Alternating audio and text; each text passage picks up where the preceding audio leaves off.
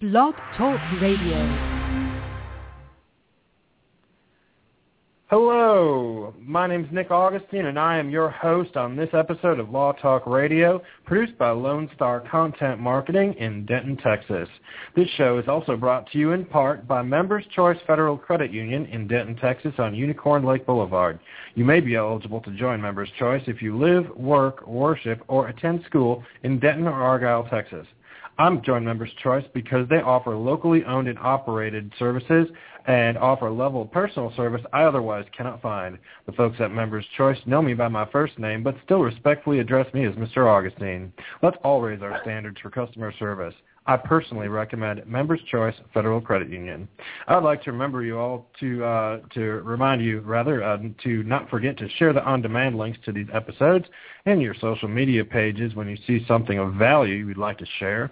All of our podcast channels and programs are also available on our home website located at www.lonestarcontentmarketing.com.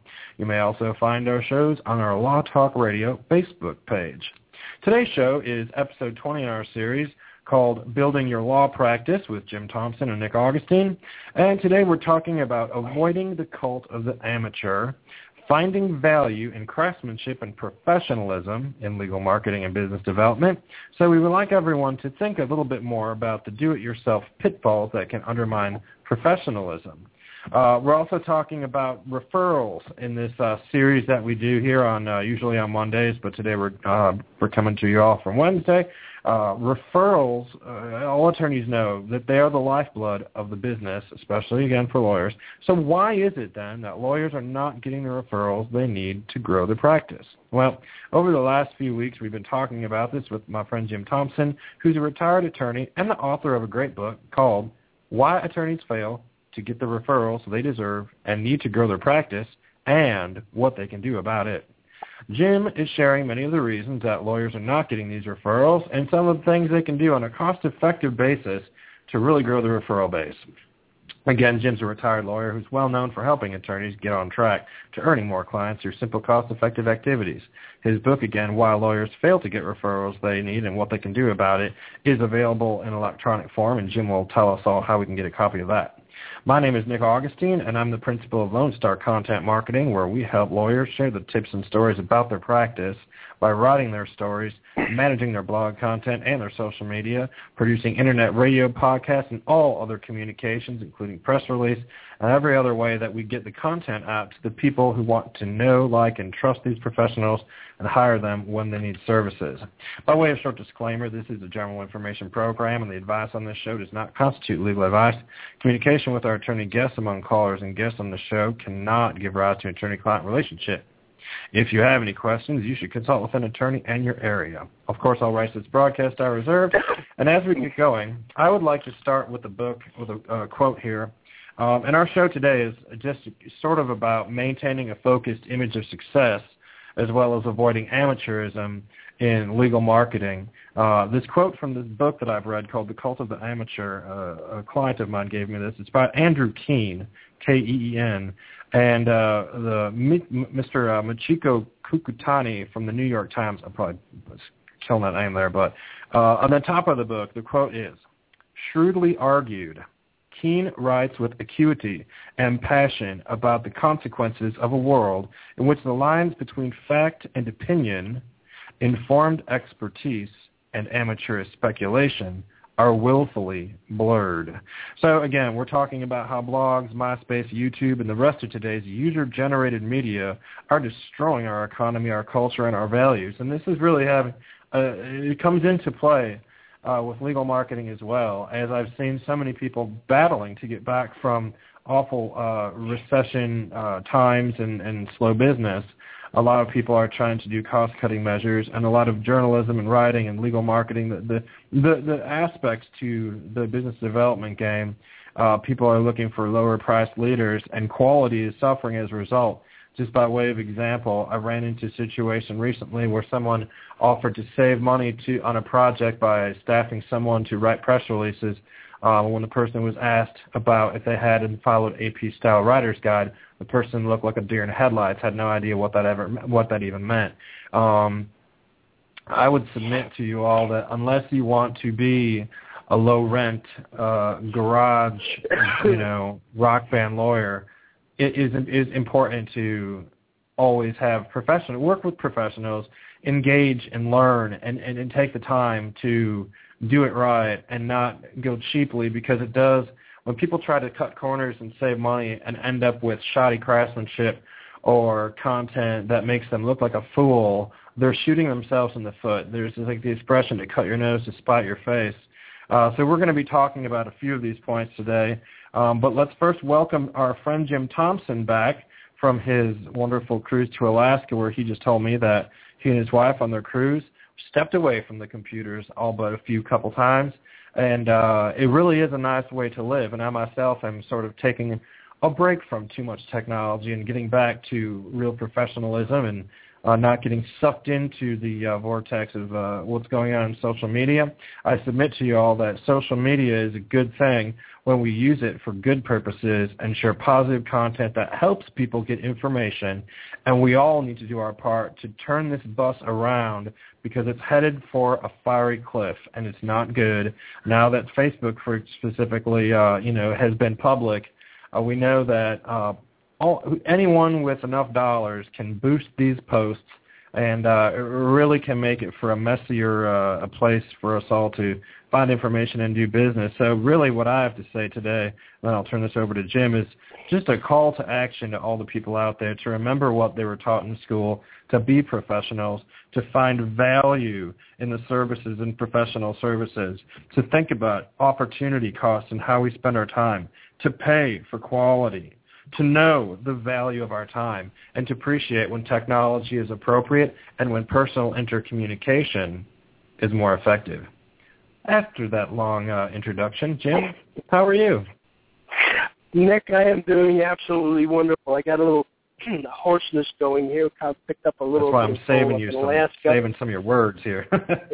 yeah, but it was kind of interesting, like you said, to be away from the computer. We got on the computer. I think we were gone for 11 days, and we got on the computer, I think, twice. So it was kind of nice to really communicate face-to-face with people, talk to people, and not do the Facebook and all the other things. And quite frankly, one of the things I learned is that I didn't miss it at all. It was easy to pick up. It's kind of like, you have a good friend and you don't see him for 6 months or a year, and all of a sudden you pick up right where you left off. Well, this was kind of what took place. But I think what we really want to talk about, and what you kind of alluded to, is what is the image you want to portray for your law firm. If you want to portray yourself as a very successful lawyer, and this is especially true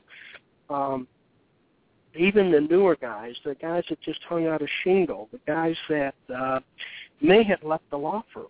They've been practicing law, if you will, for 5 or 6 or 7 years, whatever it is, and all of a sudden they find themselves out in the cool world having to get clients, having to develop their business. What is the image that they want to portray to their clients? And you need to really think about this. And I'm not talking about the image, we've all been in law firms where, there's 3 stories and you go up staircases and they have, the zillion-dollar art on the walls and everything else, and the marble and the hardwood floors. That's not what we're talking about, obviously. We're talking about what it is when someone thinks of you, thinks of your law firm, or how the image that you convey. And we're going to be really basic, and Nick started talking about some of these do-it-yourself things, and we're going to talk about these in a little more detail as we go on. But if you're going to do things yourself, and let me say this, I am not opposed to things yourself if you know what you're doing. And it's quite, it's not so much in the image area as it is, I'm going to kind of digress just a little bit, it's like the plumbers. Plumbers love people who are going to go down and fix their problem themselves, because what's going to happen is they're going to have to come in and undo everything you've already done and then do it right. So it's going to cost you twice as much in the long run. With image, you may never get that image back. With a plumber, you can pay extra money. But if you are portraying an image of of someone that's barely making it, of someone that doesn't know what they're doing. You may be the best lawyer in town. You may be the greatest lawyer in town. But if you are not portraying an image of a very successful, know-what-they're-doing lawyer, then people are not going to come to you. They're not going to want to do business with you. You're not going to get referrals from other lawyers because they're going to look at it and go, I'm not going to refer my client who needs a divorce over to John over here, who's got a shoddy office, who's got terrible business cards, who's got a terrible website. That makes me look like him, and I am certainly not going to allow my image to be the image I want to convey. To be ruined by John. Yes. Mm-hmm. Go ahead, Nick. One of the things that, we talk about with the do-it-yourself kits, and I'm working on an article for one of my clients, actually in your neck of the woods, on some of these do-it-yourself trusts. Too often, we see this in family law now with the folks at LegalZoom and some of the similar companies where you can basically buy the forms, plug and play, do your own divorce and all this. And the lawyers will joke about people are coming back to fix these awful problems that have been created for, by people who did their own settlement agreements, their own joint parenting plans, and they got it wrong. And sometimes kids are suffering as a result. And so they're, these lawyers are laughing that these people are coming back to fix all the problems. And in reality, we have to reopen judgments, we have to reopen things, and it costs them more money to fix it because they try to jack around and do it themselves at the beginning. So can be said with again, all this. I want to say something about focused image of success. One time I interviewed a very well-known family law attorney in DuPage County, Illinois. If I said her name, everyone would jump. But anyhow, I interviewed her about courtroom decorum one time, and she were talking about professionalism and dress. And she said, Nick, the first things I look at in a male attorney, I look at their shoes, I look at their fingernails, and the watch. Boom. And everyone spends all this money. You see people running around with these wrinkled suits at these lawyers who look like they just came out of bed with a messy look, and I just think that we're going in a bad direction with all this. And, everyone will spend the money on leasing a nice car but then have a crappy-looking website. And, the package needs to be there, And if you can't afford to do all that, maybe you shouldn't be in private practice. I don't believe that all these solos can really make a go of it. They're struggling, and they all want to say, I have my own thing I'll do. I'm sorry. There's a lot of people who, if you're not cutting it and you can't keep up with, what you need to be doing, go work at a firm. That may be an unpopular thing for me to say, but, it hurts our profession. I chose not to practice law. I practice public relations, marketing, and advertising for lawyers and small businesses. But having said that, you need to look the part, and if you're all these lawyers, if the majority of lawyers out there have cheap websites, are looking cheap, and they look crappy, they're probably giving cheap, crappy services. Half of them are drunk half the time. From what I've seen, these struggling solos, and they're never making it, and it's folks, wake up. These things are important. Let's talk a little bit, Jim, about opportunity cost. And the amount of time when we were talking about this before the show about lawyers say, well, I'll do my own website, I'll do all my own this and all my own that. And so let's say you spend, 10 hours doing X or Y or Z. And my comment to Jim was, that lawyer has an extra 10 hours. That partner needs to be talking to an associate and cross-examining them on the value of their case and the quality of what's going on. We have gotten so used to shoddy craftsmanship. The furniture you buy today is awful. I hold on to and actually look for antique furniture because I know it's built well. So the quality of legal services has suffered. And I implore everyone out there in a law practice to tighten their belt, do the research, and increase the quality, or we're all going to go out of business. Nick, and I want to make sure that you understand out there, when I'm talking about image, I'm not talking about creating something of a false image. You kind of alluded to it a little bit where, you drive up to court in your nice Mercedes and you get out of your Mercedes looking like you just got out of bed. I'm not talking about that type of thing. I'm talking about a professional image, and possibly right now there's a couple of things that I want to I'm going to hit the cost versus the value in just a minute.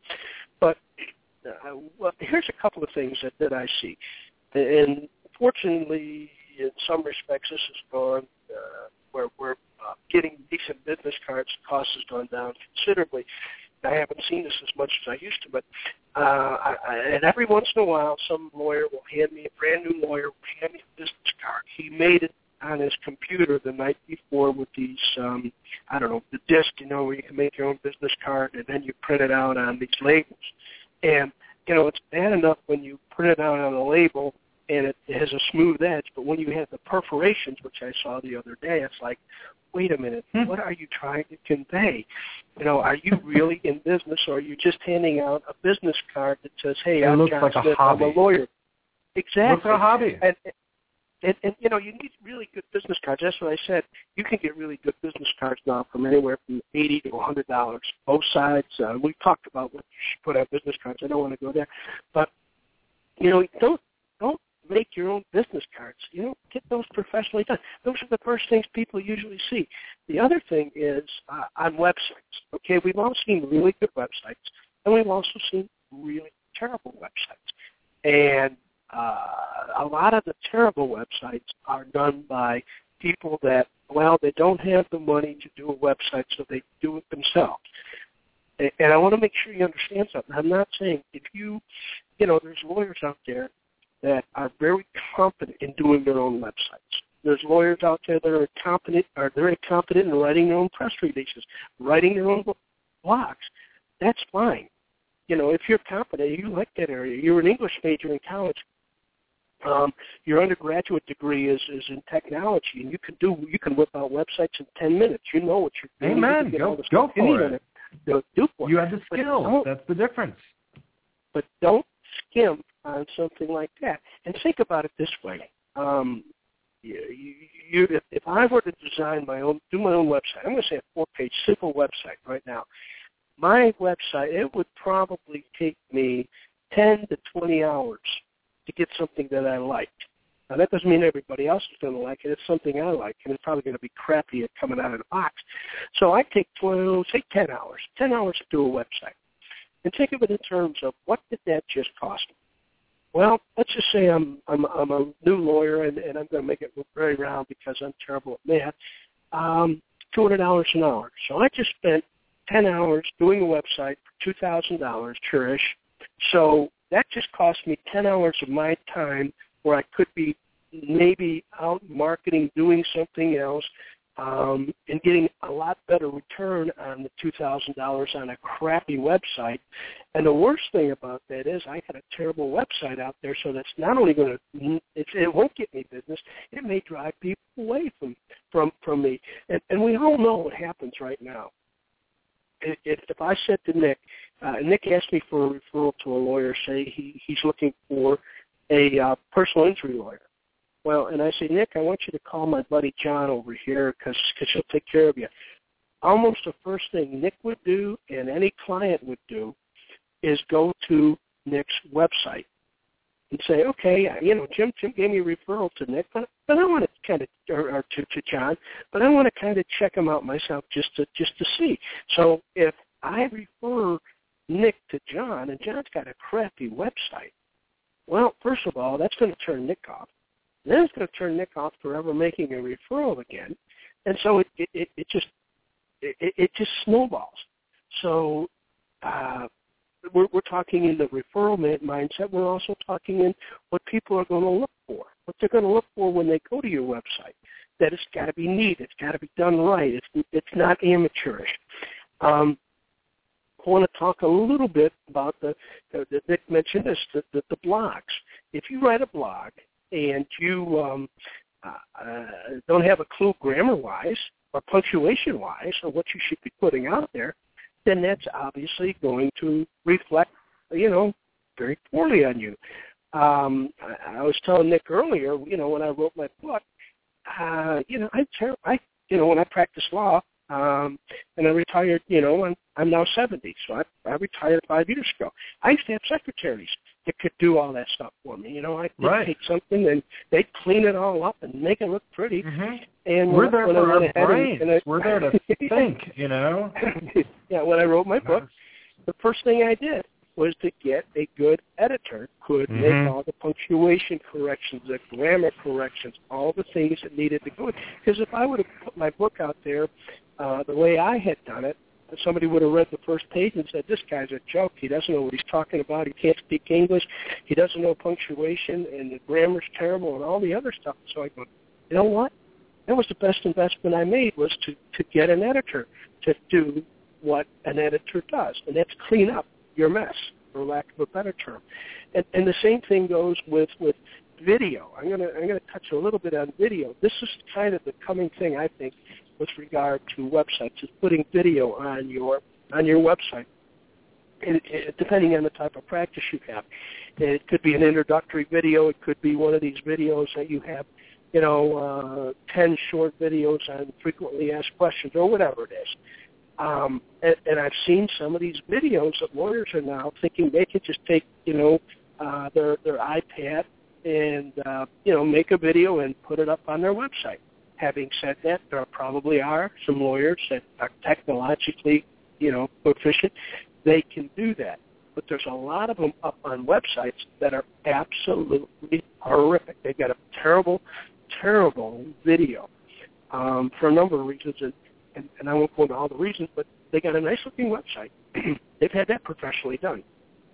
And then they think, well, now that I've got this nice website, I can take my iPad or my iPhone or whatever, because now you can do the video on those and hook them up at YouTube, I think. I don't know. I don't get into that, but that's what they tell me if I'm going to do anything I haven't professionally done.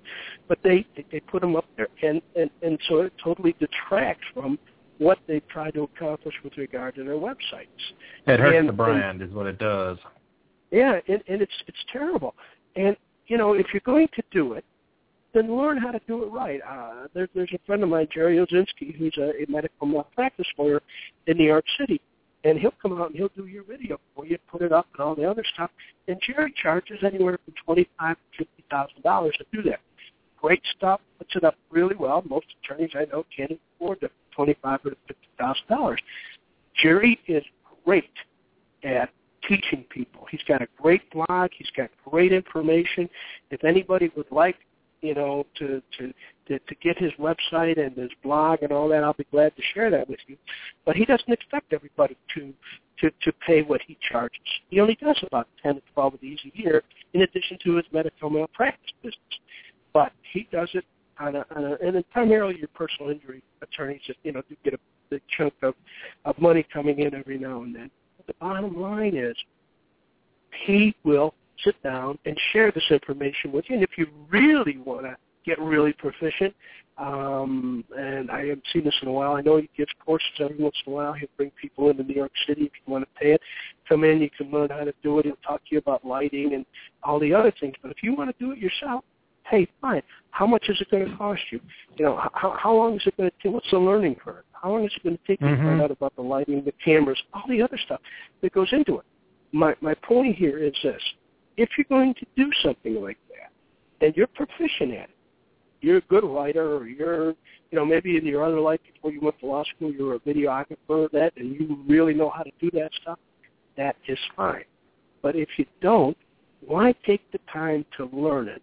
Why take the time, in my case, why would I have taken the time to, I couldn't have done it myself anyway as far as the correcting the grammar and the punctuation and all that in my book. But I guess I could have gone back and relearned all the different rules that I knew when I was in high school. But the bottom line is, why do I need to take that time when there's professionals out there? Nick is a perfect example. You need a press release written. Nick can do that for you. He does this as a business. He knows how to do it. But you get somebody else out and you say, hey, John, write a press release for me. Well, maybe that person is good at writing press releases for doctors, or maybe good press releases for some other industry. But do they do press releases for lawyers? There's a little difference in what you're going to put out there. That's it's funny you bring that up, because that's why I went into this niche business of my own, because people will send lawyers to me because I know the difference. I'm well versed in so many different practice areas because that's my job, is to research that. And my ongoing education is not only ABA and bar associations, but it's the Public Relations Society of America too, the PRSA. And I'm constantly going to learning and, continuing education in that area. And my undergraduate degree is in communications. It's appropriate. I know the difference. I know AP writer style. I know when to say this and when not to say that. And so many people just, I just cringe when people say, well, I know the kid down the road can do it for half the price. And, I'm at the point, I graduated law school in 2012. 2002. Strike that. Sorry. Just 12 years ago is what I was thinking. We're at 12 years ago, and I've increased. People are like, "What are you doing?" Well, I'm more than doubled the prices, because at this point in my career, I'm going to look amateurish if I am doing work for amateurish lawyers. So I want bigger firms that have a few lawyers there who can afford several $1,000s a month, so I can also bring more, and I'm hiring graduate-level students and law clerks and all this to help out with some of the process and editors. And so we make sure that we have the focused image of success, and we get it right every time. We get it on time. We don't look like fools. And I just think that there's been so much with the blogs now. Anyone can write anything, and anyone can be a blogger. And, it's fine to have, Susie, who just graduated from college and is answering phones at the law firm. It's fine if you give her something to post on the Facebook page, but if you're asking her to generate and manage content in the message for your law firm, and this person is not experienced in that and doesn't know how or what or when, I don't understand why people would do that. Again, I think that I understand that people are strapped for cash, and you got to pick and choose how you spend your marketing budget. Of course, we had a good show on marketing dollars and budgets, but I think that if we all raise the bar a little bit and put our professional socks on more often, and I know a lot of great people who do that, and they do a great job of it. But there is, a friend of mine, a lawyer friend of mine back in Illinois told me once that there is always a market for quality. And I would tell people, you set your prices for the value of what you and your firm are worth, because there's always going to be that client out there. If everyone was like going for the low-hanging fruit for so long, and it's hurting all the professions. And software out of a box is not the same as a learned professional with experience. And the experience to see what goes right, what goes wrong. There is no substitute for experience. So that's a little bit of a soapbox conversation here for today. We're just about out of time. Jim, tell the folks at home a little bit more about the ebook, why it's relevant, and how they can get a copy of it. Yeah, thanks, Nick.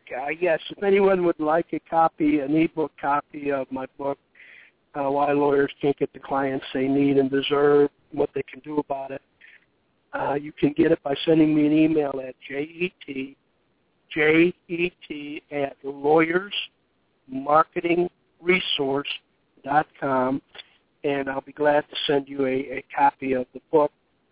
The other thing is, I mentioned Jerry Osinski. If anybody would like to get in contact or find out more about what Jerry does, or even find out about his blog and learn about some of the things that are going on with regard to video, please shoot me an email, and I'll be glad to send that information out to you. Also, as a disclaimer, I get nothing from Jerry other than the fact that I always like to refer people that I know are going to do a good job and can help other lawyers get the clients that they need. So if you want Jerry's information, please let me know, and I'll be glad to forward that on to you.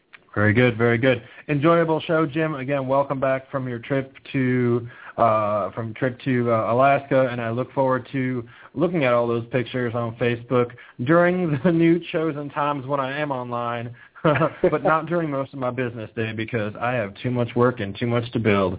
So, again, I want to thank you all also out there for listening to this episode of Law Talk Radio.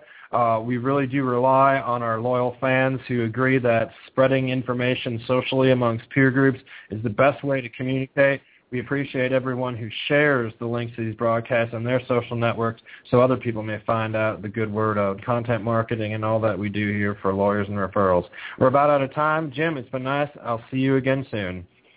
Okay, thanks, Nick. All right, bye-bye. Everyone have a great day.